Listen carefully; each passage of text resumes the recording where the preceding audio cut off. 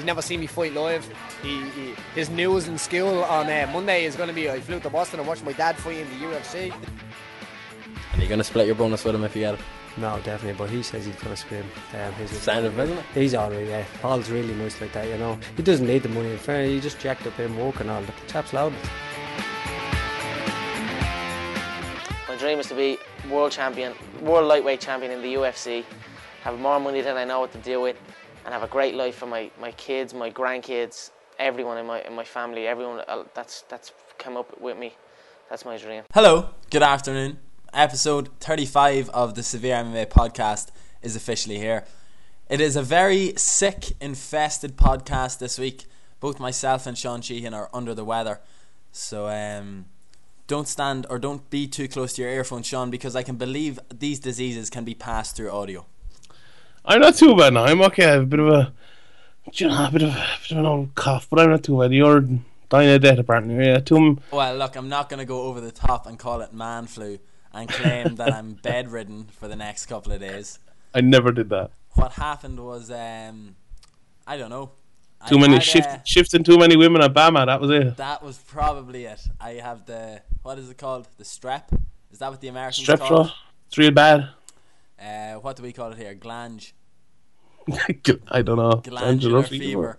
No, I don't know. I just had a nice breakfast roll, had a bar of dairy milk, and it just didn't seem to settle with me there.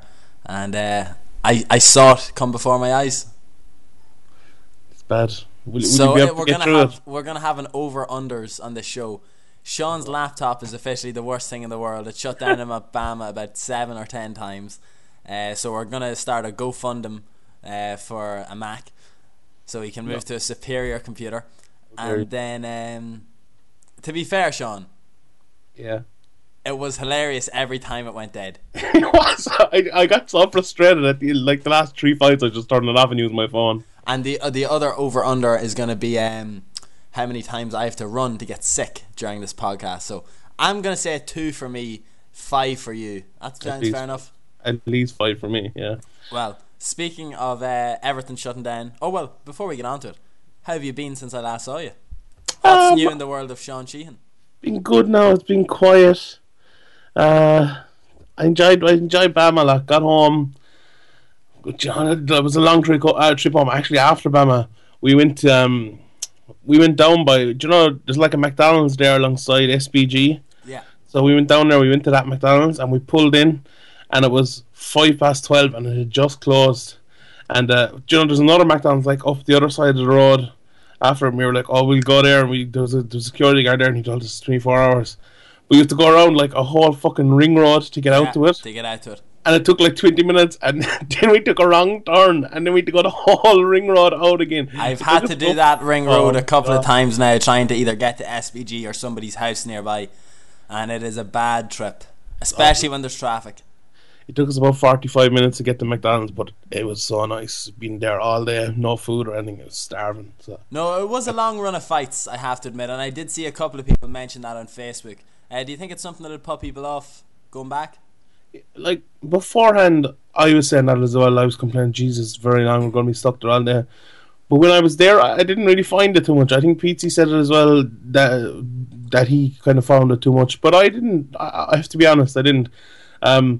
Maybe it was because we had a nice comfortable seat, and I had my laptop that didn't work half the time, and a phone charger and all. Like Bama had great company. Exactly, Bama had the place set up pretty well. I had the beautiful Severe MMA podcast fans coming up to me all night saying hello and stuff, so maybe that kept my spirits up. But yeah, I think with all the quick finishes and stuff, it made it not as bad as it could have been. Imagine if they were all decisions, like if there was like 14 decisions out of the 18, then it could have become a bit taxing. Like a couple of those Cage Warrior shows that was at back in the day, they were getting, like they drug on a small bit, with all when there was a lot of decisions and stuff.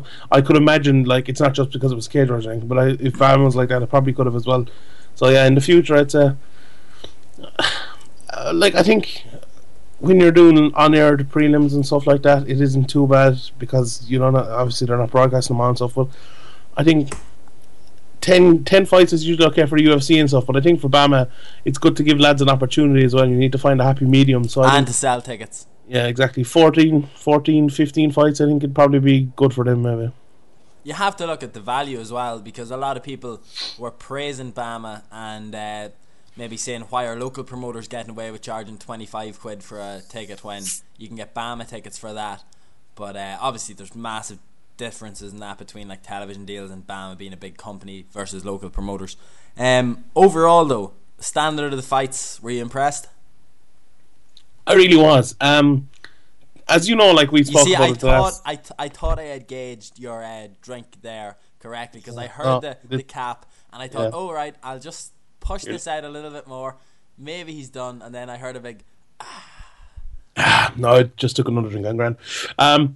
As like we spoke about it the last couple of weeks there, I was really going to see Tom Duquesnoy. Like I wanted to see him more than anyone else. Hipster.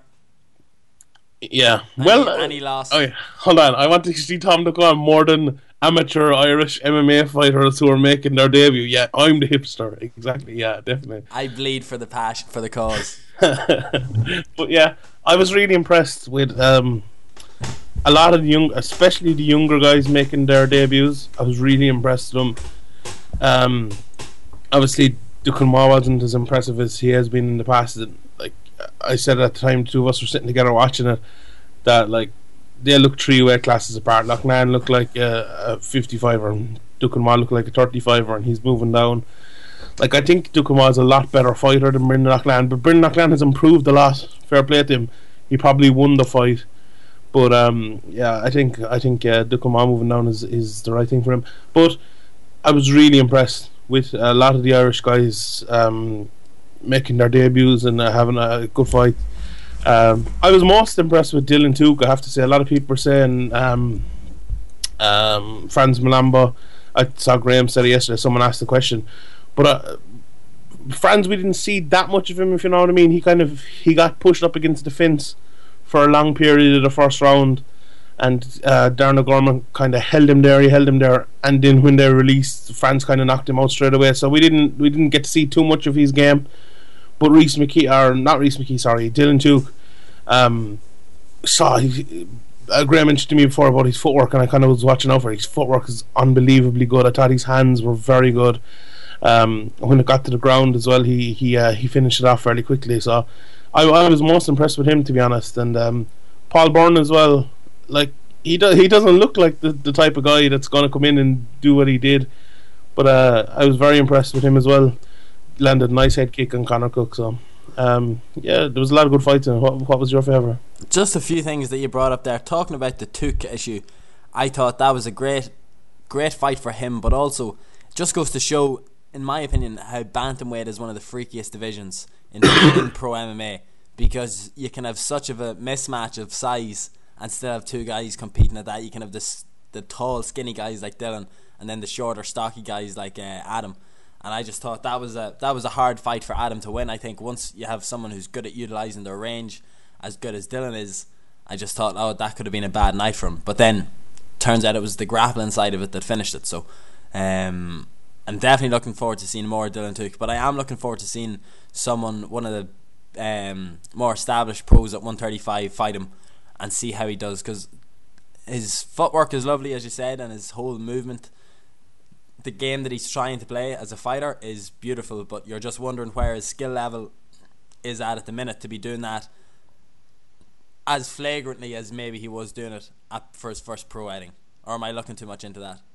What do you mean? Like, you think he was kind of being too cocky and stuff? And I like the fact that he was relaxed, and I thought he was very, very calm, like unwearingly calm. Like he was like someone 10 or 15 fights into their career, and even then you don't see it a lot. But I was impressed with it, to be honest. No, I just, a few people have said it to me, like, I like the calmness as well, but some people think that he's putting it on and that it's an act to show how calm he is trying to make himself be, even though he might be nervous on the inside. I'd just be hoping that before he goes around doing that and giving people an excuse to hate on him for no reason other than that he feels calm and confident in there, make sure he has all of the skills ready to back it up and then shut those people up. Pretty much what Rhys McKee did at the weekend. Yeah, I suppose it's fairly difficult, I suppose, to one fight into your pro career, like to be to have everything proved. Like, so obviously he's a lot to prove yet, and it was a good start. Like, I'm sure he's still learning. Obviously, yeah. Don't get me wrong, it was a great performance, and I'm not being critical of him. It's just I've seen so many fans just even now say with Conor McGregor, the way more and more people are starting to put comments on Facebook under Joe Daddy stuff, being like, "Oh, what's he at this time?" or getting sick of him now, and just Irish people love to hate for no reason. Yeah, but you spoke about Rhys McKee there. Obviously, there's a lot of controversy coming into this fight about it being sanctioned and stuff because it was a welterweight against a featherweight and stuff. But where are those people now? Look, I think the point still stands, and I think it's a good point. I made it myself. Like, it wasn't a personal thing. Like, it wasn't a thing against Rhys McKee. It was a thing against like a commission or like due process. I think that still needs to be there. Like, my point hasn't changed. It was never something like Rhys McKee. It was never looking at their specifics. It was a thing that like if like it had gone.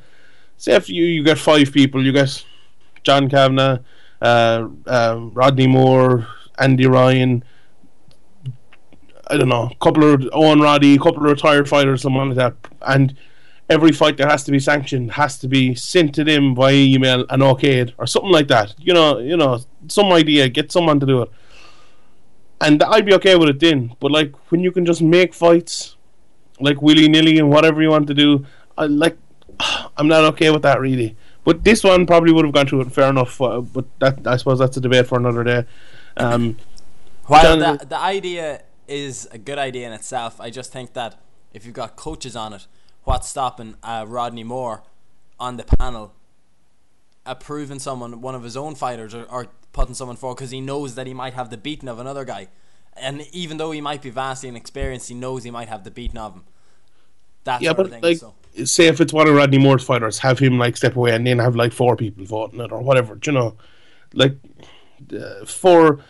have a few people who are not involved in the situation, like for like judges who have nothing got to do with it and have to decide. But yeah, I suppose. Or just appoint a state appointed board. Yeah, who know nothing about MMA. I don't think that'd be wise. It works everywhere else. Yeah. It was impressive by Rhys McKee. I thought Johnny Jiu-Jitsu looked very nervous in there. Rhys did very well, though, not take nothing away from him. Johnny Jiu-Jitsu retired afterwards. What do you think about his career? Like, he's I suppose he's a personification of kind of a local fighter. Like, he threw everything into it and he went hell for leather every time. You've seen him a lot more than me. John Redmond is definitely one of the biggest characters in Irish MMA. One of the first kind of feuds that ever really happened that I was aware of in Irish MMA was between Chris Fields and John Redmond, and the whole thing at the time was because Rush Fight Academy or John Redmond put up a video of John on a heavy bag with an SBG t-shirt over it, and John had no idea, I think, how he'd gotten it, and then I think they had suspected or just assumed or known it was John Ferguson that gave it to him because it was obviously hyping up his fight, the big Redmond versus Fields fight. Yeah. And to be honest, like, it was an unreal fight just for the amount of support that both guys had at it. There was like, you kind of thought like maybe Redmond might do something to him on the feet, but other than that, if it went to the ground, then Chris Fields was probably going to do it. And because it was one of my coolest, like the first ever coolest moment of live MMA that I had was that I was sitting right at the cage at a press table, and it happened right in front of me. So John Redmond slowly going to sleep, Chris Field, like, he's seen it on his face as he's putting it on, and that's something that stuck with me, and I've like vividly remember seeing that finish up close. And John Redmond's career was up and down. Maybe at the start of his career he took fights that he shouldn't have taken, tried to get back in straight away. I think there has been good improvement in him since I think Paul Kaiser had taken him as far. Maybe it was the right thing to head over to Team Rhino for a while and give it a go, training full time with the other lads, or training as often as possible. And fair play to him. He probably realised fairly early on that he wasn't going to get to the UFC.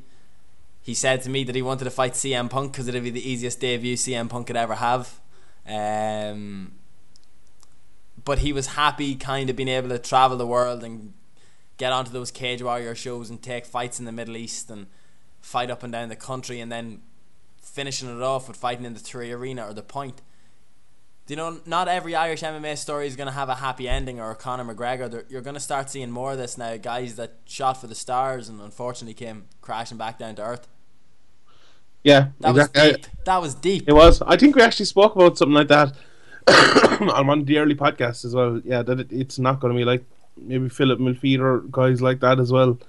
Obviously, he's a bit to go, but like he retired there for a while and he's talking about coming back. But there's a lot, I suppose, with the amount of fighters now that that are fighting Ireland. There's a lot of guys making their debuts and stuff.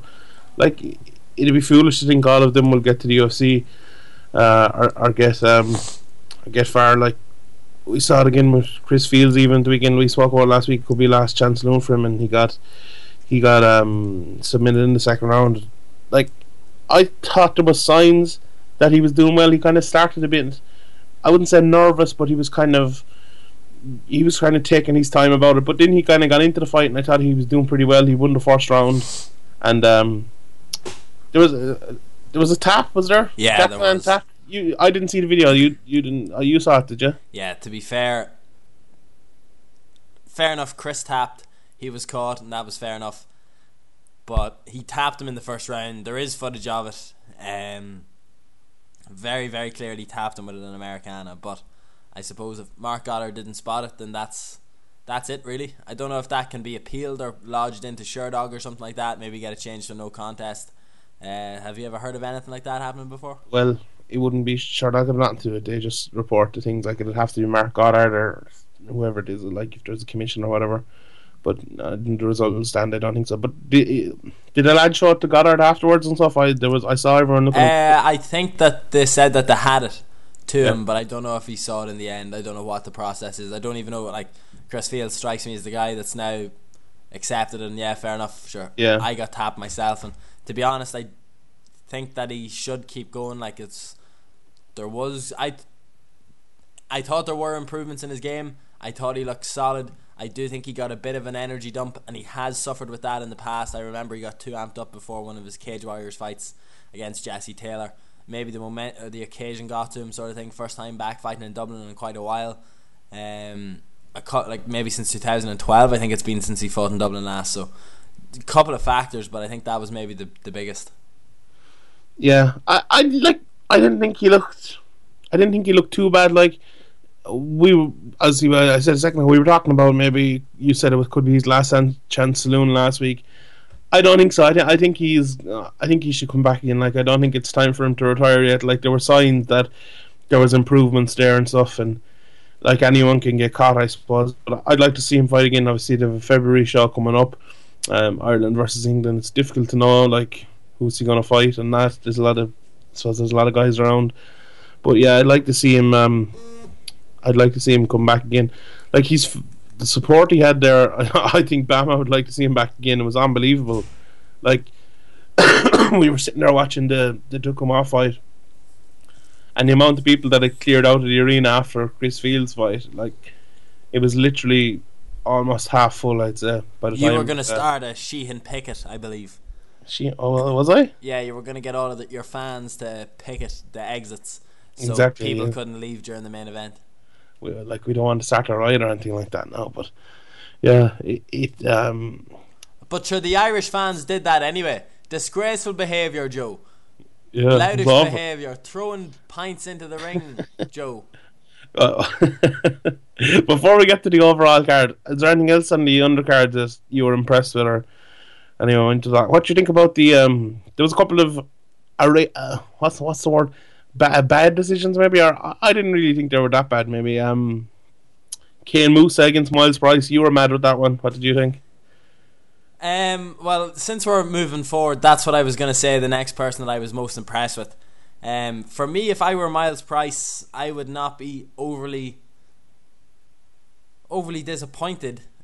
Obviously, at not getting the win, yes, of course, but the improvement I think that he showed in that fight, and he said to me afterwards that he felt that his striking never got going. He said his striking so much better in the gym, and other Team Rhino guys were saying that.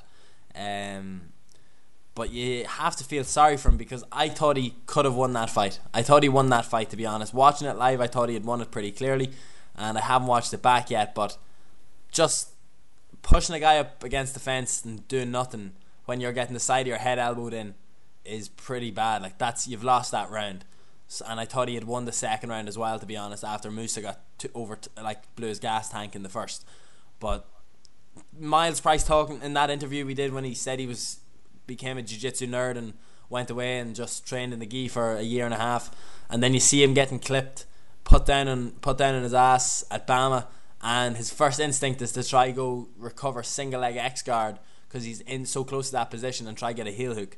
And I was just like, that is the year and a half well spent. That's a very good level of jiu-jitsu awareness, in my opinion. Maybe I'm wrong, maybe you're going to get your head thumbs off, but to me that's what the person should be doing when they get dropped.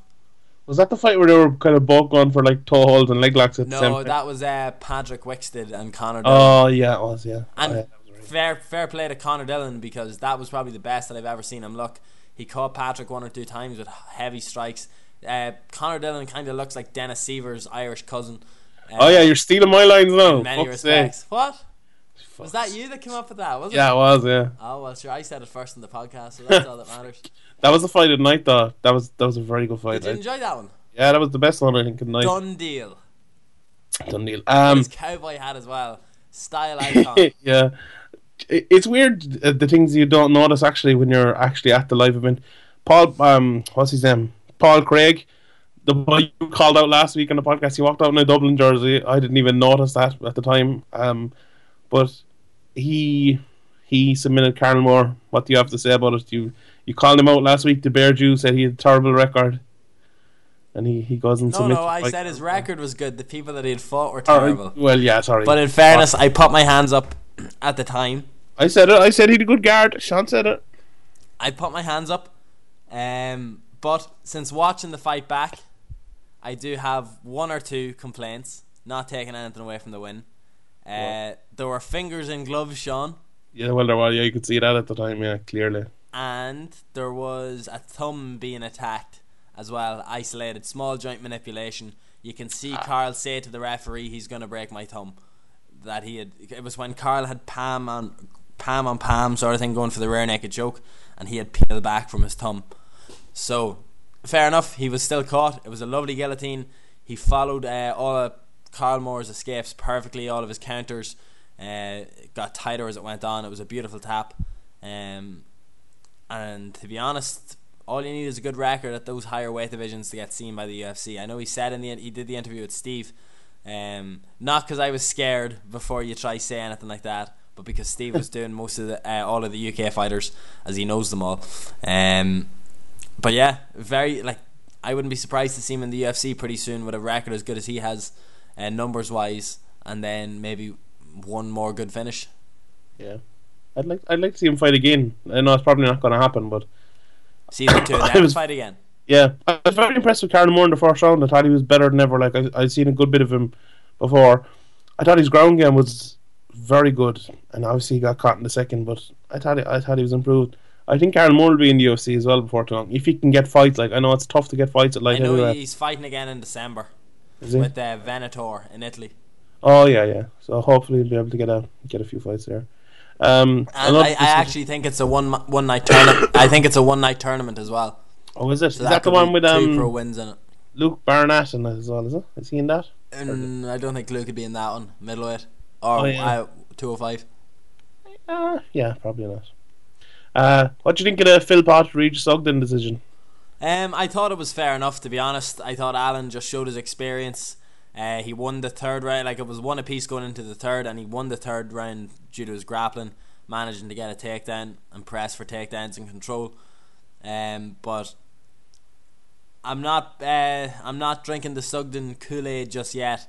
I think he's good though. He showed flashes of brilliance, but it seemed like he didn't trust his strikes enough, or maybe Alan is a lot more dangerous than I'm giving him credit for, maybe, and Sugden felt that early on. But there was a couple of times that he had Philpott hurt and was scared to engage on the ground. I know he's not too confident in the ground, but Philpott has shown mistakes on the ground before. I think it actually would have been a good and exciting battles exciting battles I think they could have had on the ground. I What think about you? Philpott, Because you're big on Sugden. I think Philpott did really well to win the fight, to He come through fought it. a And very good game plan. I thought he won the fight. Like a lot of people had it scored for Sugden around best row and stuff. I scored it for Philpott. But I think Sugden, I was impressed with him. Like, his problem was, it was kind of like Uriah Hall kind of problem. He can't get off the shots as much as you'd like him to. But when he does, they're very effective. Like, remember I said, like, throw the straight right, and he threw it. And he like hit him straight down the pipe. Was He that hurt the fight that you made the miss prediction, was it? The mispredict. How dare you? Tell the truth. Tell the truth. Yeah, what did you say to me? You said I was like, he's going to throw the straight right. He's going to throw it straight right now. He's going to throw it Threw straight it right. immediately. Threw it seconds later. Yeah. But and he threw like a couple of those front kicks to the face. Hurt Philpott, one of them. Well, it looked like he hurt him badly. He kind of stunned him backwards anyway. But I think he showed him too much respect or something. Like, Philpott is a dangerous guy. Watching his old fights, his counters are very good, and I think Regis Sugden was cognizant of that. Sugden's defense, I thought, was very good. He saw like most of Philpott's shots coming, and he was able to dodge them and stuff. I think there's a fighter there in Sugden. If he gets the right training and he gets everything right, I think he can be a top fighter. I really do. But still, like, he's 4 fights in. Fair play to Philpott. He used his experience, as you said, when the third round came around. He put it all on the line. He went in there and he took the fight by the scruff of the neck and won it. And it was an impressive display. What do you think is next for him? Because he was awarded the belt in the cage by mistake. Yeah. Like, what else is there? I'm not sure. Did you see? No, but like, I'm just asking in terms of missing weight. Twice now at 135, I think. Like, to be honest, I just think that this better be the wake up call for him. Do you know? Because he's obviously pissed about with his preparation for this fight and other fights. Yeah, he said it himself. He said it himself, and then the hunger's not there. Then it's suddenly back, and you just wonder, like, you don't want it to turn out bad. You don't want it to have a bad ending, because the guy could have a very good career and could go far. But like, when you think of how young he is, he's still only 22, only gone 22, and he's one of the most experienced pros in Ireland. So did you see Dylan too called him out? Yeah, that was pretty funny, I have to admit. Yeah, but I don't like the way. Did you see, like, he called him out the Ireland versus England thing, and he said, "Oh, he can represent England." I just don't like when people bring that sort of shit into it. Like, nah, don't start it. To be honest, I think Bama would be very foresighted and stupid if. I think they should just get rid of that fucking idea. No, fair enough. They seem to be sticking with it.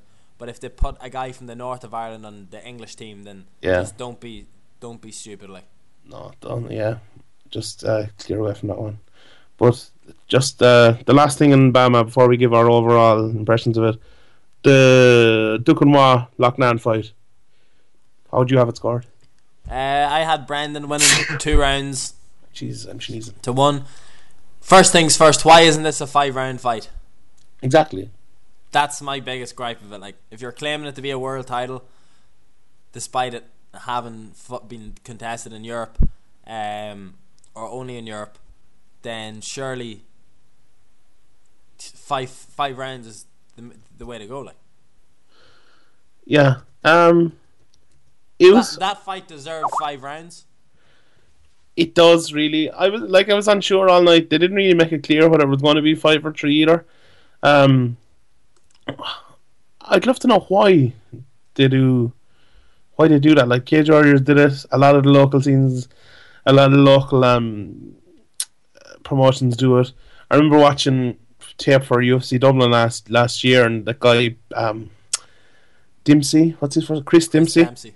And like, he fought for titles on like these boxcar Willie shows with like fucking 20 people in the crowd, and like, they were 5-round title fights that he was fighting in. But I don't know why Bama doesn't have it. I'm not sure, to be honest. I think that fight would have been really good over 5 rounds. Who do you think won it? I thought Loughnane won it, to be honest, but I thought it was a very, very close fight. Like, the reaction afterwards was fucking scandalous. Like, it was by no means a robbery or anything.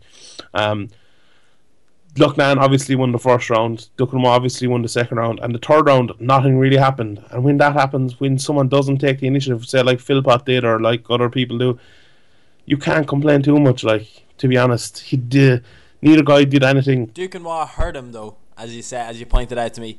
Or was that you or someone else? Could have been Stephen Lowry.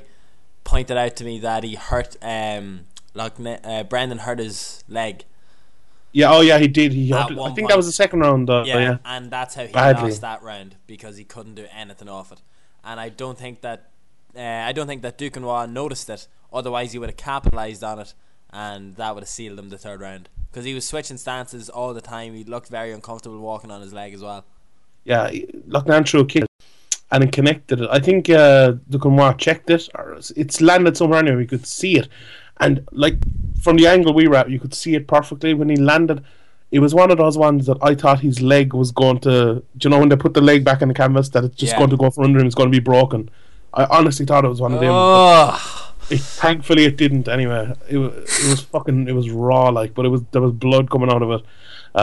He limped back to the corner, but I think that was the second round. He came out right. Maybe that hindered him in the third from going for broke, like I said, but that third round, it was like, I'd have to watch it again. Obviously, I was watching a case so you don't have the best view. Maybe people at home have a better view than me, but I think it was. I would have given it to Loughnane. Definitely, I would have scored it for him, but I don't think it's a robbery or anything.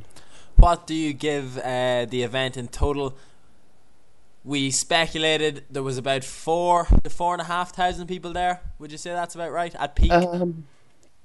I'd say about 5, maybe. Bit more maybe, I don't know. I asked Bama for the attendance. I got onto them there yesterday and they said they'd send it over to me, but they haven't sent it yet, so I'll tweet it out whenever it ask for the scorecards as well.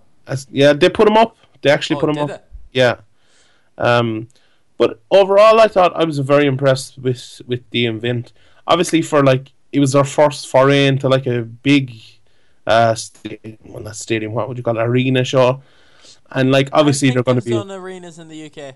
Have they? But like, yeah, well, fair enough. But like the first in that arena anyway, and it was a little bit disorganized, but nothing that you could complain about too much. Like the fights, the way they had their card like stacked out, there was like 4 fights to be had in 3 hours, but then it looked like we were going to be waiting for like an hour and a half for fights to come on. But to their credit, they moved them forward, or maybe that was their plan all the time. I don't know. Maybe. They moved the Catch and Costigan and Philpott fights forward, and they had just the 2-fight main card starting at 10 o'clock, which was very good. Like, everyone could have been sitting around for an hour and a half doing nothing, so fair play to them for doing that. Paul Craig was talking, was it to you or Steve? Steve was talking, and he was like, or was it Paul Craig? It was someone, I don't know, I think it might have been someone talking to you, but there was someone was saying they weren't rightly warmed up, because of they didn't know when their fight was going to start and stuff. And I think a lot of guys are like that, especially with like the quick finish and stuff. You don't know when you're going to come on, and it was kind of the same for everyone watching and all. But yeah, that's really a thing you can kind of change, I suppose. With all the quick finish and stuff, they were putting the card over fairly quickly. For us, I was pretty impressed. All the PR people and stuff were really nice. They did everything they could to help us. The fights were good. Thought the matchmaking was pretty good. I was pretty impressed with it. Like the turnout was better than I was expecting. Like when this card was announced, we talked about it, and I was talking to a couple of the guys there, and like they weren't expecting as many fans to be there as there actually were, that was pretty impressive. I think like a lot of people talk about there isn't MMA fans in Ireland, but I think that's kind of proven now. Like even if there is 4,000 or 5,000, like that's a big turnout for a BAMA card. Like there isn't really a big name in the whole card. Like Chris Fields is probably the biggest name, and like Brendan Loughnane is the only one who's ever fought in the UFC on the card. So it was a pretty good turnout. And the trouble afterwards, I think, like a lot of people were talking about, there was bottles thrown into the cage and stuff. And not to put the blame on the English fans, but it was totally and utterly all the English fans. I was standing there watching them throw it. It was after the Loughnane decision. I don't think many Irish fans are going to be throwing bottles into a cage because an Englishman gets the decision, and most of them have gone home anyway. So it was 1 or 2 people like that did that, and that was it. overall, it's a good B plus, A minus for the event. Oh.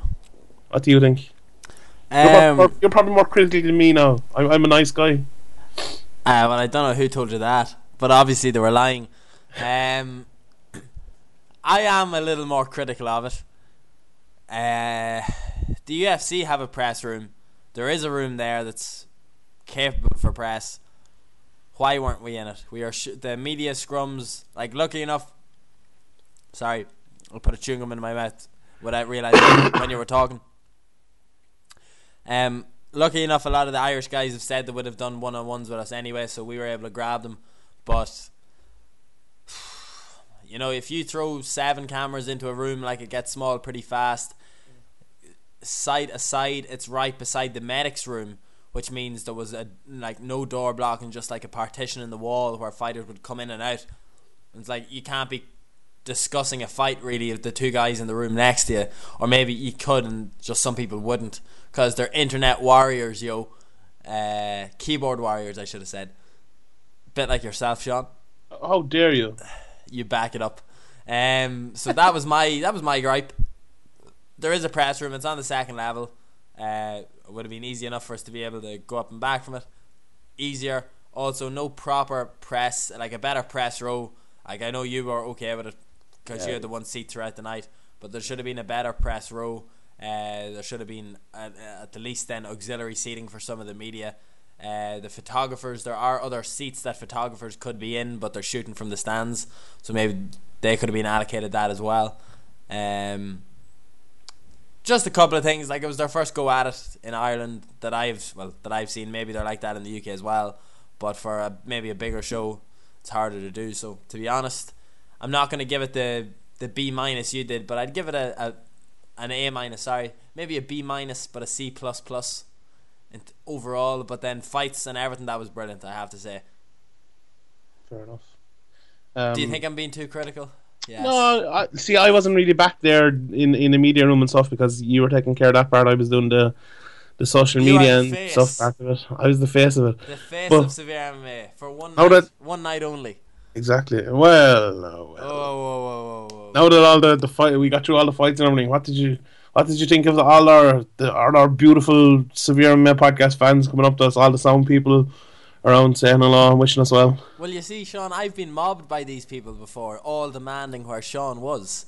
Yeah. So it was you that they came to see. The people are sick of seeing me walking around events with red and black checkered shirts on. Yeah, it was. It was the Sheehan Nation out in force. It was fair play to everyone that came up to us. It was nice to see everyone.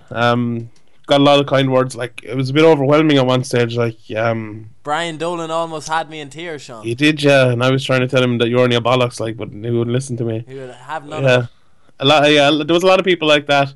Like, it's for us, like, it's great to hear, because sometimes you don't know why you're doing it, like, sometimes, and it's good to hear voices like that, and thanks to everyone. Like, it means an awful lot to everyone to come up like that. We got so many real life Facebook likes.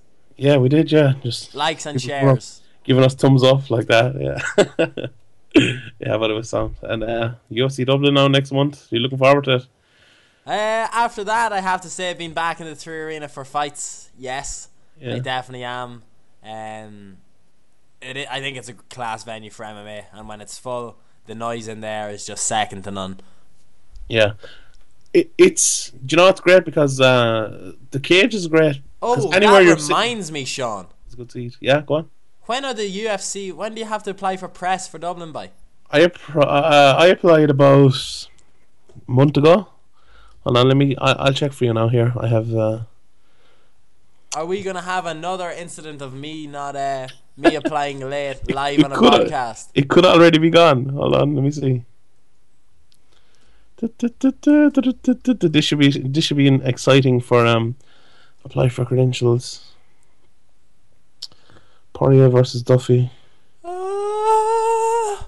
Wednesday, 23rd of September. Today! Oh! Today! At midnight Pacific time. You've been saved, Andrew. You have been saved. Brilliant. So you're good. What a nice way to kill a bit of time there. As long as you do it today. I'm doing it right now. What are we talking about next? We are talking about Redzer. He was there Saturday night. Going to TriStar. Good move. Very good move. I think It's nice to see him.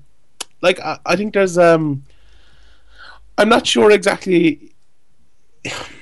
You probably know better than me, but I think there's a kind of a thought in Irish MMA that you're with your team and you stick with your team and like you can't go anywhere else. I suppose Conor McGregor talks about it a lot. Maybe he's the only one that does that or thinks that. But it's kind of when he says it, maybe a lot of people think it's everyone. But I think there's no harm. Like Redzer, he's good training at Team Rhino. Don't get me wrong, but when you can go over and when you can work with guys, like he put it up on Facebook yesterday. His first session was a wrestling class under George St. Pierre. Like, fair play.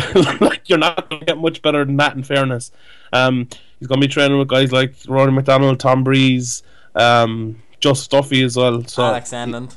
Yeah, I think it's going to be really good for him. We've spoken a lot about Redzer in the past. His first 2 UFC fights that, like, he got to the UFC a little bit maybe earlier than say like McGregor had been a champion, Pinger had been a champion, Siri had been a champion, and Redzer was just like on the path to being a champion for Cage Warriors. Got the call early. Yeah, he was maybe 2 or 3 fights away from it. And obviously, he still has like the improving that the other guys have done. He still kind of had that to do, and it's been tough. You haven't really seen it because of his 2 losses that he's taken.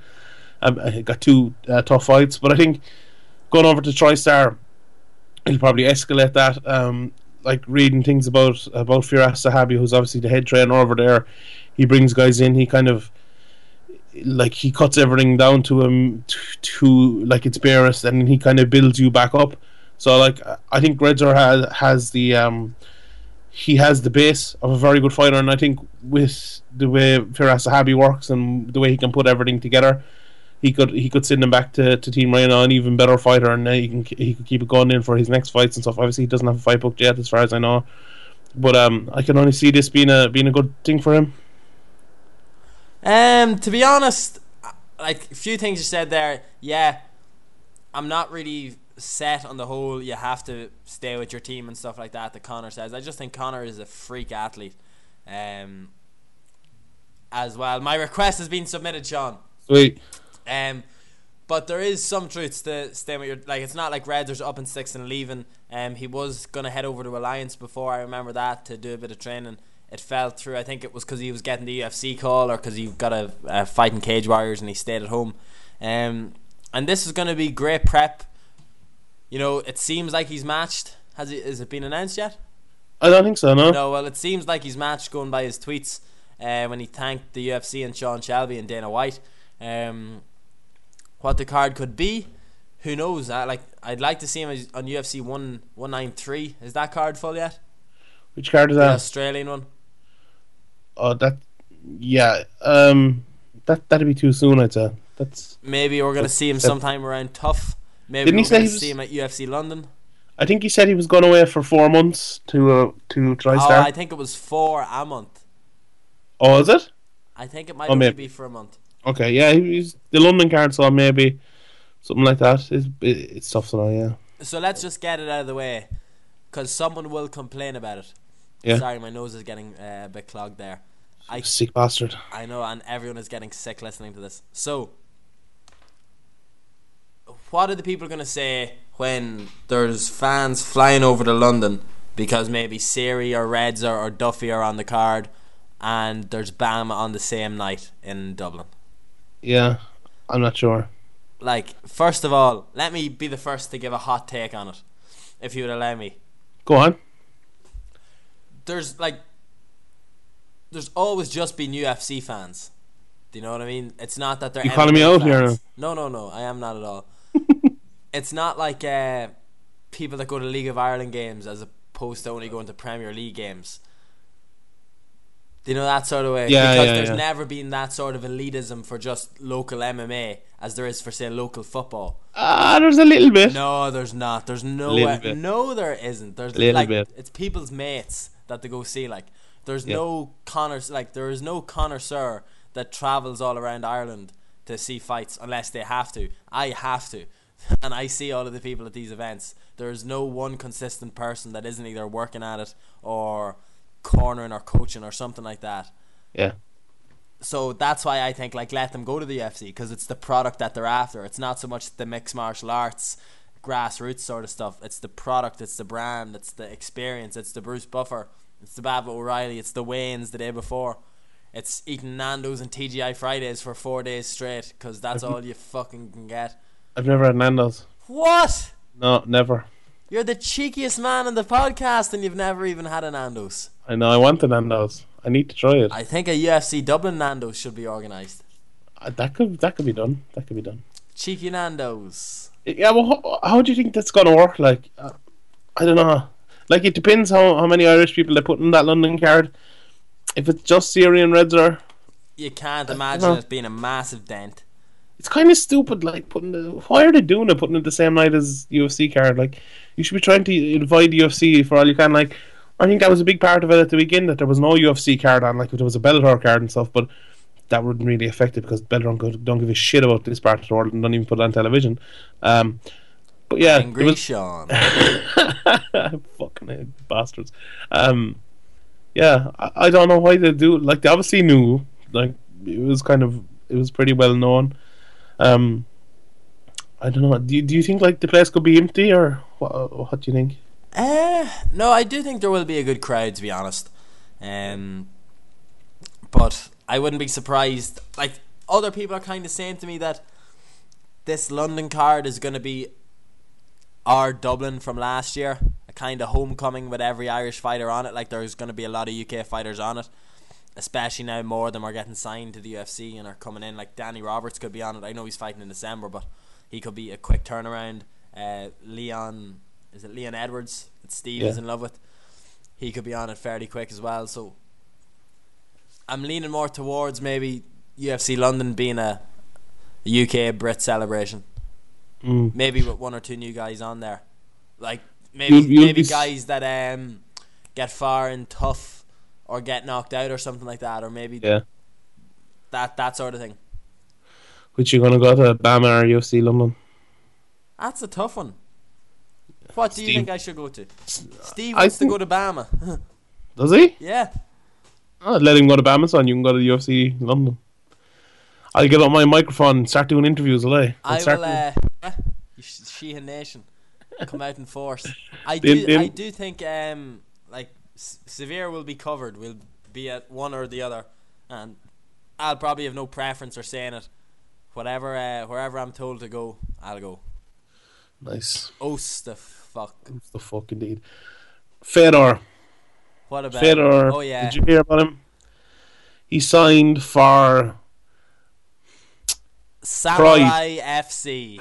Samurai FC. If you haven't heard, the guy who sold Pride to the UFC. What's his name? Sakababi or something. Yeah, he was in Bahrain while I was there, would you believe? Was he? Yeah. Oh yeah, you were saying that. He's starting a new promotion. It's going to be on New Year's Eve, and Fedor's fighting someone. He signed him, and it's going to be broadcast in America as part of Bellator MMA on Spike TV. So he's not fighting for Bellator, but he's basically like, you know the way Eddie Hearn's fucking on Sky Sports, they put on like the fights from America sometimes. It's basically going to be like that. Like, they're going to broadcast it, and it's going to be the other promotion. Oh, I'll give you my thoughts on this first. I'm disappointed. I either wanted to see Fedor stay retired or fight for the UFC. I don't want to see him fighting fucking Kimbo Slice or Hangman. I don't. It's a waste. Why, Fedor? Why? I want to see him fighting money, Sean. Money. Yeah, but think of all the Reebok he's missing out on. God, Fedor, what an idiot. But the UFC would have given him plenty of money to come. I don't know. It's just apparently this is only a 2-fight deal though. Was that it? Yeah, but I don't think he's going to come back to the. I don't think he's going to fight for UFC now. I think this was the final straw, and I think it's been broken now and thrown into the fire. But this could be also a measurement of his recent training. Maybe realise that he can't be up with the top guys of the UFC, that he can't get up there. Also, North Korea, Kim Jong-un, North Korea. Kim was talking to Stephen Lowry at the weekend about that, and did he he explain it maintains. to you? Yeah, he maintains it's 100% kosher. That definitely works. There you But I go. don't- 2 extra listens on the podcast this week. Who do you want to see Fedor fight in New Year's Eve? Bobby Lashley. Oh yeah, that'd be interesting. Like someone that he's going to beat. Yeah, he'd probably beat Bobby Lashley. Although Bobby Lashley, I think, is a little bit underrated, even though he's not very good. But I think his skills are pretty legitimate, and obviously Just he's not going to break be. the internet. Kimbo Slice versus Fedor. That would be fucking madness, wouldn't it? I would love to see that fight. I bet you it'll be someone like Pedro Hizo, someone like that. No, Pedro Hizo retired the other day, actually. good one. Fedor But retired about he 3 years retired ago. on a win. Yeah, I think if you throw him 1.5 million or something like that, he won't be long coming out of retirement. Or Unretiring. Jeff Monson, someone like that. Monson will pull. He'd pull, yeah. Although he mightn't. Them Russian lads, he's a great friend. Do you know? Is it Jeff Monson? I think it is. He got like Russian citizenship because they love him over there. Really? He's always over in Russia. Yeah. If not, if he hadn't have already gone back to the UFC, then Crow Cop and Fedor would be unreal. Tito maybe. Tito. Be I good was for thinking that the other night as well after watching that. Like Tito and Fedor would surely do massive numbers. Maybe it's the Ken Shamrock factor. Maybe we need the world's most dangerous man Oh to fight Jesus Kimbo. Christ!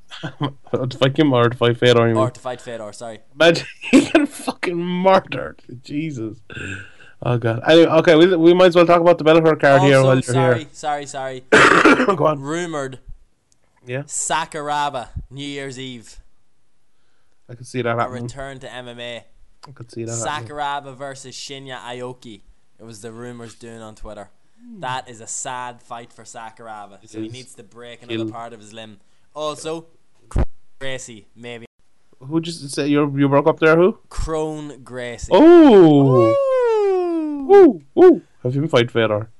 Did you watch any of this Bellator card at the weekend? I did not. I got in obviously as I was driving home from Bama. I only got like the last 3 fights, and I didn't see Did any you of not the make football. Patrick chauffeur you? Well, yeah, he was driving, like, but you know what I mean. We were in the car coming home. I saw one of the footboxing fights, and I saw like 3 or 4 of the MMA fights. I said Footboxing. footboxing, yeah, that's what I like to call it. It was a stupid idea, like, to have the footboxing and the MMA on at the same time. But fair play to them, they did it. The numbers were terrible. 800,000 numbers they did, the viewers, which by all accounts, Luke Thomas, and I saw a few more guys saying that it was terrible numbers compared to the other cards. They didn't really have, they had Tito Ortiz, but they didn't have really a file for him. Liam McGeary won that fight by inverted triangle, which I think anyone in the know No. probably He won it by an arm lock. did. He? I believe so. Is this another Joseph Duffy kind of one again, where it looked like a triangle but it was actually an armbar? Well, it was actually an armbar.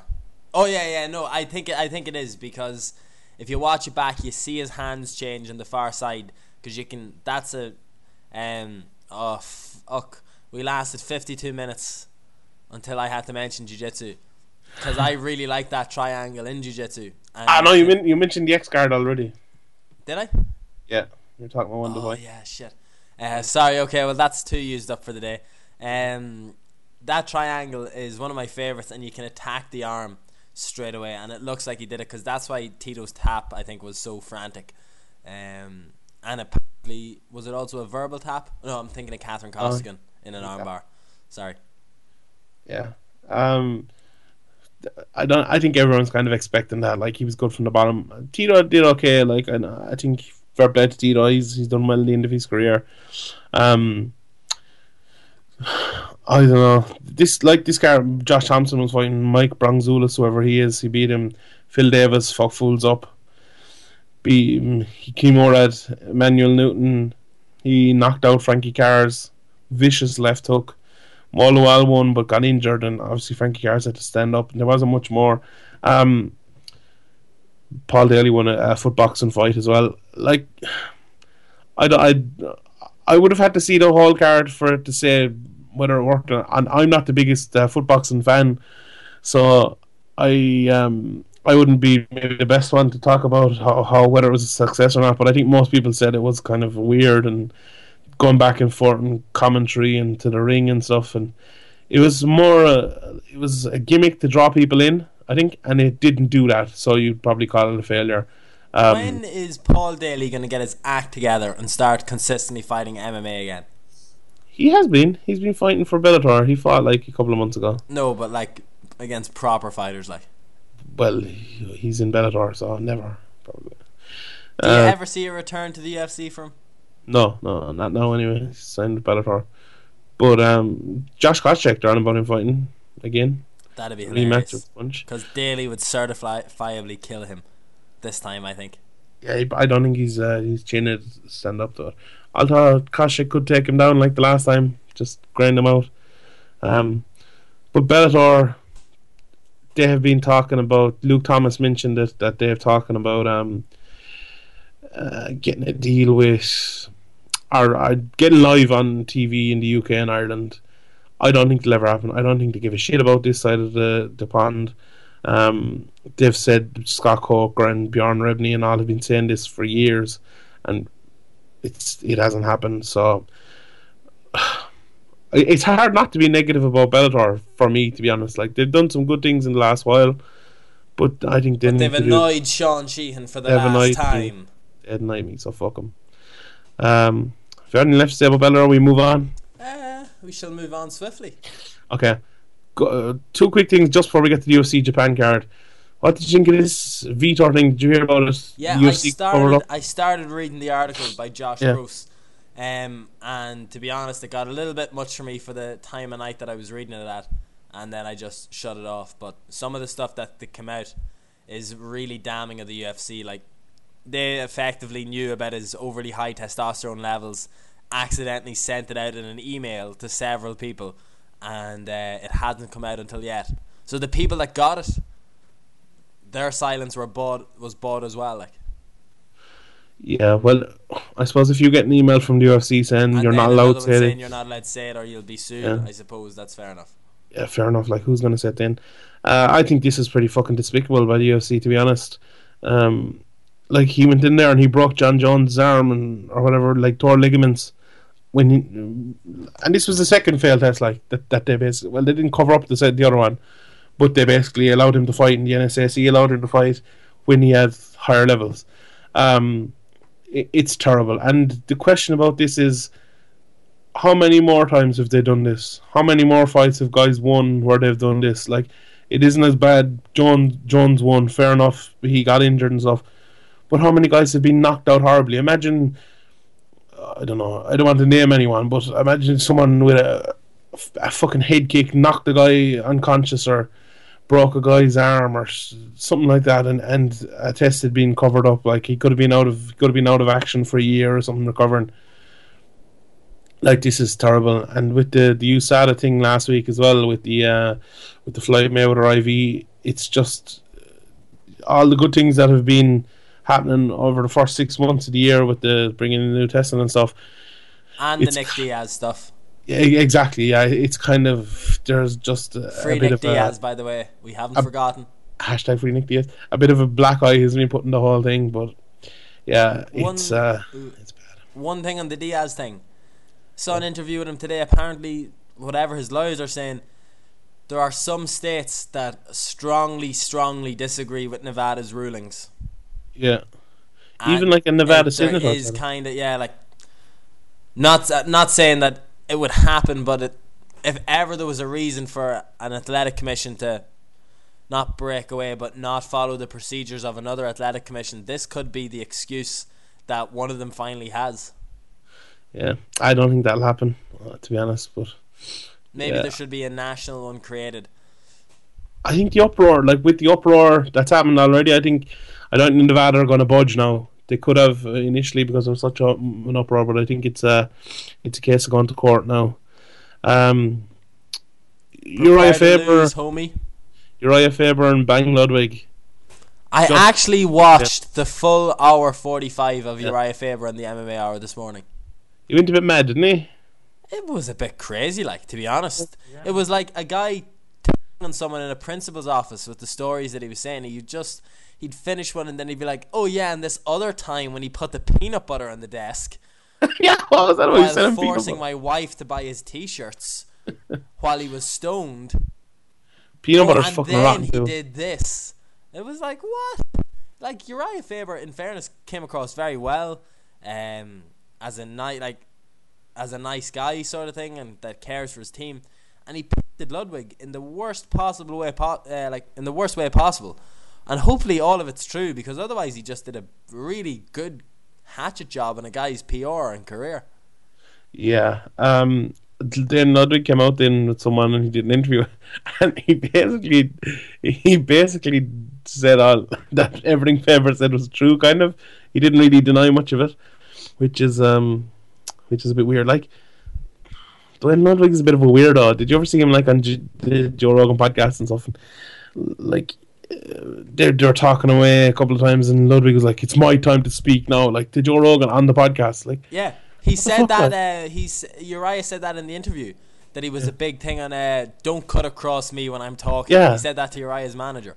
that's fucking weird. Like, I don't know. He's a bit of a From listening to head the case. I'd say. testimony, it seems like all of it kind of went tits up for him through self-sabotage at Team Alpha Male. Like, I wouldn't be surprised if they angled for a reunion, just somehow, if a reunion came all out of this. Because, don't get me wrong, what he did for the guys was great, but if he came back and lost his attitude and got rid of all of the things that Faber was talking about and worked with the team for free instead of charging them private, as well as his salary and discretionary bonuses, then like, he's a perfect fit for them. Like, he's gotten the best out of some of these fighters that were limited in the past, and have just been I think he's given too much Nah. credit. To be honest. Well, I've said it all the time. I think he's given on too much. certain guys you can see it, and maybe that's the whole Uriah Faber's telling the truth, that he only would spend times with certain guys. He was saying that he'd only be coaching Chad, Frankie, TJ, and maybe somebody else, Danny Castillo, just because of how often he fought, because they changed his payment to be based off bonuses that fighters got. Yeah. So unless you were making decent coin, he wanted nothing to do with you. He wanted nothing to do with guys that were coming through like Andre Feely, Cody Garbrandt, Paige Van Zandt. They refused to coach women as well. What a dick. What a dickhead!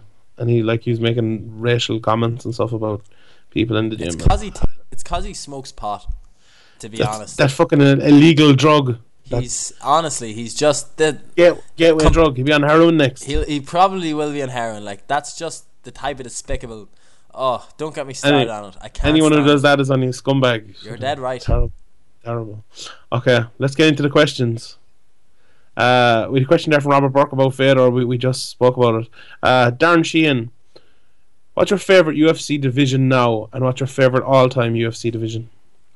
205 was my original favourite division, to be honest. Completely and utterly Forrest Griffin related, and 155 because of BJ Penn. They were the two that I would take over any other division. Currently though, I don't know. I think I'm more fascinated by what can happen at 155 over the next 2 years. Sorry, than what is going on at the minute. There's just so many tasty fights around 155 that I really want to see, or want to see again.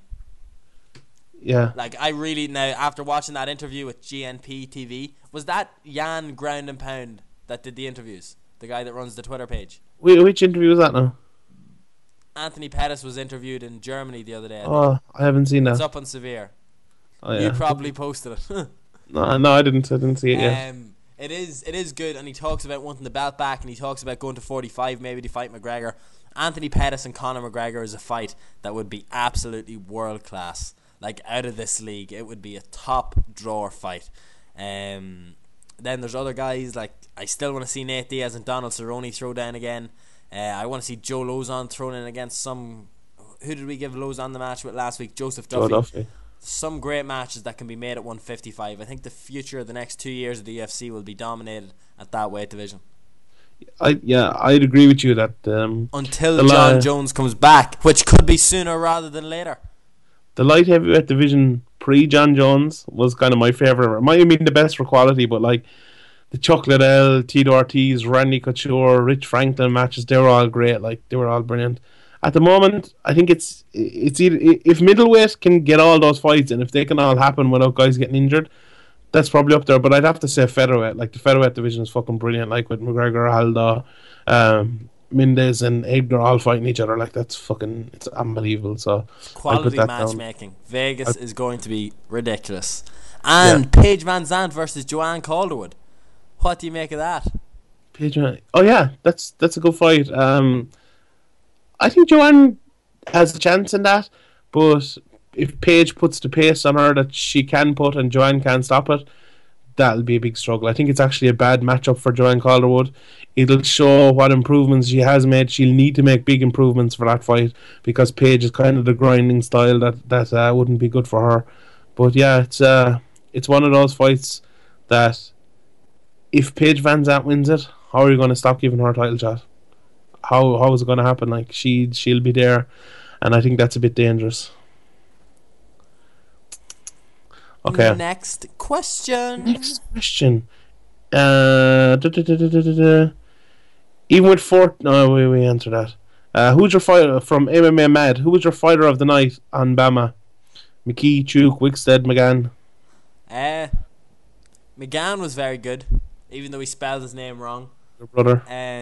But I'm gonna have to agree with Graham. Franz Malambo, what a money shot! So fly, so gangster.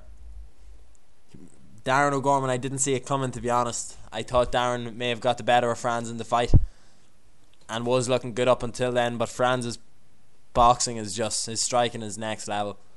Very excited to watch him fight again ASAP Rocky. Yeah, I thought Patrick Wickstead was very impressive, but I'd probably say it was Dylan Tuke for me. I was very impressed with him. And on the other side of the pond, I think Tim Wilde against Stephen Call was very good. Tim Wilde dominated that fight, and he was very impressive. Thoughts on the Dukurmal Lucknow result? We spoke about it small bit, but people are making out as a bigger robbery as Pearson Sanchez. I said it wasn't. What do you think? Do you think it was a robbery, or do you think it was? I can see how they give him the decision in the third, but I just felt, to be honest, that he had won. He had won convincingly enough to get the decision. But similar to a couple of close title fights in the past, I have no real issue with the champion retaining after thinking about it afterwards and seeing some of the highlights back. A question from Sean Betts, our good friend, our cameraman from the UK side of Severe MMA. If you were Jude Samuel, what one fight would you make for the upcoming Ireland versus England card? Do you know what I'd make? I'm not sure if it's possible, but Chris Fields against Luke Barnett. If you can get Luke. That would be a tasty fight. I'd like to see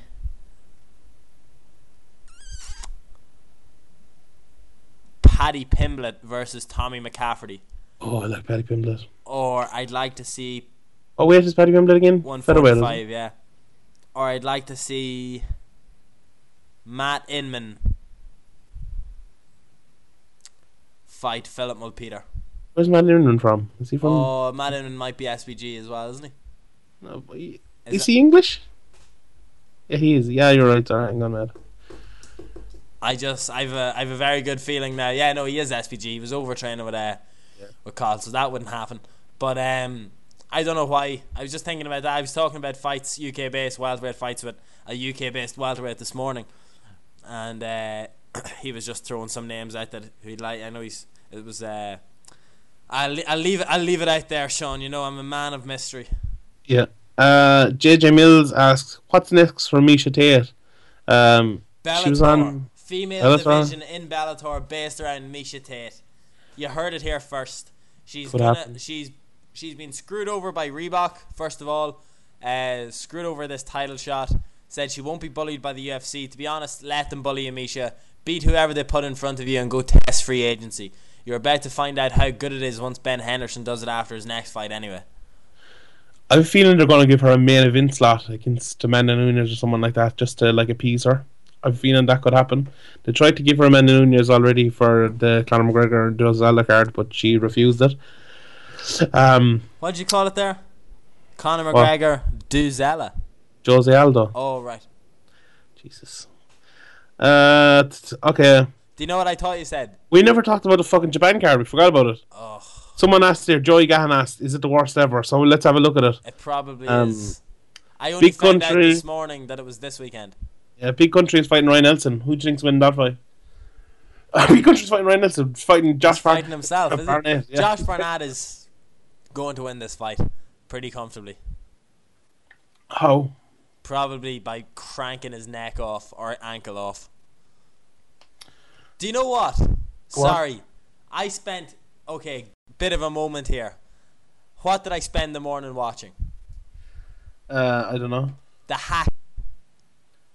The what? The hacker. Oh, the Haka. Oh, yeah. Why has no New Zealand-based UFC fighter not done a haka in the ring? They have. Have they? Yeah. And that's speaking about worst cards ever. It was fucking James Tahuna who did it. Was it And Tahuna? Because I looked yeah. it up. There are only three New Zealanders signed with the UFC, and I was looking through it, and I was like, I can't remember any off the top of my head. Like, Yeah, James Tahuna, who's fought Nate Marquardt in a fucking main event in New Zealand, which was probably the worst card ever.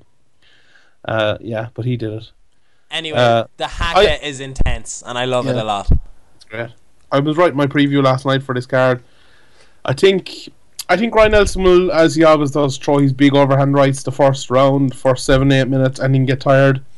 I think Barnett will try to push him up against the defence a lot, throw his knees, throw his big shots. Ryan Nelson is notoriously hard to finish. He's good on the ground. He's hard to finish there as well. If he does finish him, that's probably where it'll be.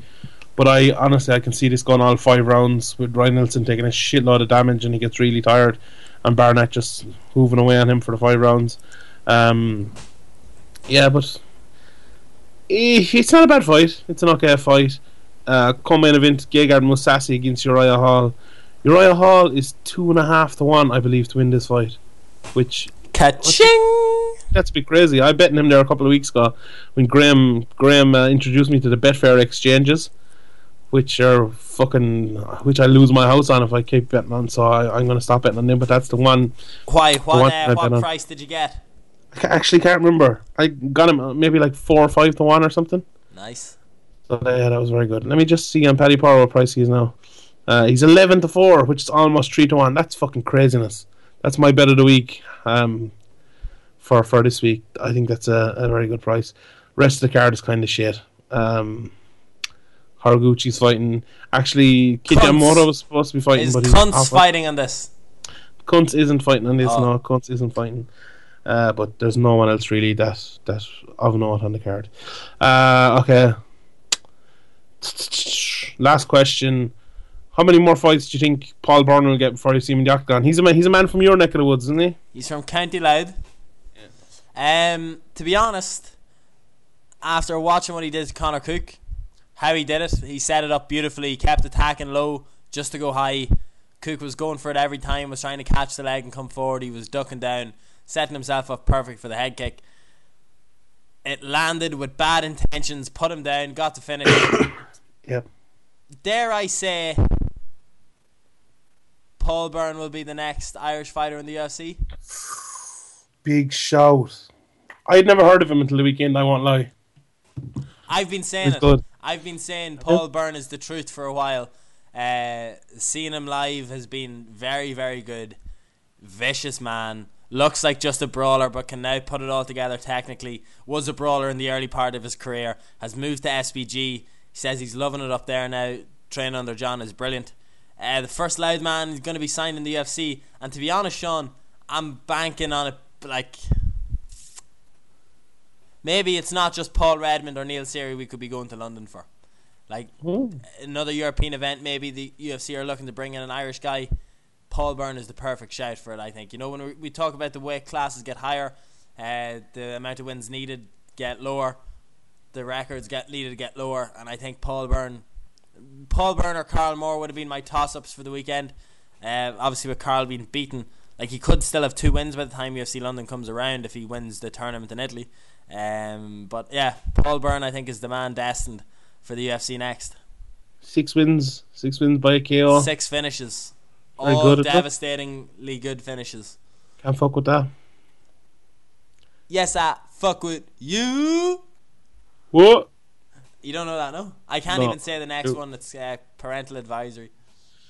Geez. I was actually at the weekend there were so many Irish people. I realised like most of our fan base is actually Irish and not from around the world. So we should start saying the word cunt more because people in America get offended by that, but people in Ireland don't. So we can I'll let you do that. I'll sit on the fence on dropping C-bombs. You're some cunt. Oh, you're some cunt. That I would say cunt more. What? Cunt. Like C-O-N-T. Like, yeah, just say that with my mates. Like, oh, you're some cunt. Just because you're not saying cunt all the time. Like, I like so saying it's just cunt. like cunt. Sean Sheehan, you awful cunt. You foul cunt. You never heard that before, no? Never, no. Foul cunt. There you go. Bit of loud lingo for you, Sean. A milestone has been passed. An hour and 15 minutes. Your laptop hasn't died and I haven't gotten sick. Amazing. Unfortunately, I'm going upstairs to put a hot water bottle on my tummy until I have to go to training. If you want to get in touch with us over the week, and before we go, actually, you alluded to it earlier on at length. Just a reminder, thank you from the bottom of our cold, bitter hearts for all of the interaction with us over the weekend at Bama. It really meant a lot to Sean and I for the kind words, people saying that they love listening to the podcast. Someone even, like, I started laughing at him because I didn't believe it. And Yeah, me too. thought- I was like, man, you're full of shit, like at the start. But he was saying that Irish UFC fans are now so proud that they have a fighter in there as opposed to Irish MMA fans. So Irish UFC fans are so proud now that they have an elite level fighter in there, but also that they have someone like me, their own Ariel Helwani, that covers all of the breaking news, and they get to see from an Irish perspective. And fair enough, I'm done with being compared to Ariel Helwani. That's my breakaway moment now. But to hear that sort of stuff was very, very humbling, and I honestly needed a couple of moments afterwards. Sean thought I was going to start crying. It was a beautiful. moment like this, some people wait a lifetime. It was good in fairness, man. My endless love. What? You not remember that from Happy Gilmore? You've You've never seen Happy Gilmore. I have seen Happy. How dare you? You've never. I eat pieces of shit like you for breakfast. Yeah, you eat pieces of shit for breakfast. Shooter McGavin on Twitter is the funniest thing because he always live tweets. Golf. Big tournaments like. Yeah. Wait a second, Sean. I'm gonna see out the podcast with a bit of endless love because the Keenan man. Don't do it. Don't do it. Make you a bet. Making her the bet. You always carry a puck around? Yeah. Remember the bet? What? All right, now. Can you remember the bet No, what bet? from Happy Gilmore? I'll never Oh, jeez, I haven't seen it in a long time. What was the bet? It was with the puck on the ice rink. miss. Was it who in the ice rink? It was with your one on the ice rink, and it was like she had to get the puck into the net, and if she missed, she wouldn't have to kiss him. But if she got it in, Oh yeah. and then they ended up kissing anyway. But when they were going on to the ice, he said, "Hey, could we get a minute?" And he said, "For Happy Gilmore, anything." Sean, you're letting me down big time here today. I have no idea what this has got to do with the podcast. It's our finish. Like, when does a podcast ever finish on time, or when has the podcast ever contained mixed martial arts for the last 10 minutes? That's a good point. That is a good point. So, North Korea. on that note, unfortunately, it's time for us to head away for the next week. Sean, I think it is 167 hours until they will get to hear our voices recorded together again. Would you say that's right? I have no idea. Yeah. 100. Yes. Is it? 724s or 140, 164. There we go. Around Oh no, that- 168. 168. 168 hours until our voices are together again, being recorded. If you want to get in touch with us throughout the I'm actually going to answer my phone now. I'm not going to hear what he says, but he's going to know that I'm recording the podcast, so hopefully he'll stay on the phone. If you want to get Graham? in touch, no, it's my friend Brendan. Hopefully, if you want to get in touch over the next week or so, you can send us a tweet to @SevereMMAPod. If you want to get in touch with us personally, @Sean Sheehan BA, @Andrew McGahan _. And first things first, Sean, you've gone an hour and 18 minutes without thanking Dave Fogarty for your customized. Shit. You were about to get in deep water, my friend. Fuck. Best friend of the podcast, Dave Fogarty. Got into Tom Duckamore to get me a video. Shout out to Sean Sheehan, your very own from Tom Duckamore. Dave Fogarty, biggest legend. He's actually maybe the nicest guy I've ever met. He's so nice. How have you not told me? You were always telling me Dave Fogarty was such a terrible person. Why didn't you tell me he was so nice? I know, that was a joke. But yeah, he's really nice. Fair play to Dave. Thanks very much for that video. We should have got him recording our outro. We should have, yeah. So do it in French this week, alright? Okay, ladies and gentlemen. Until then. Wait. Pause recording. No. Wait. Ladies and gentlemen, thank you very much for listening. Until then.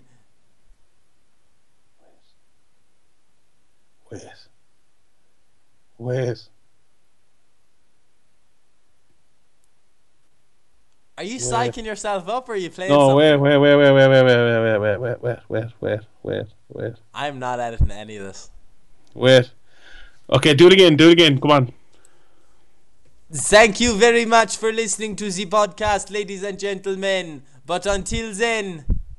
À la semaine prochaine.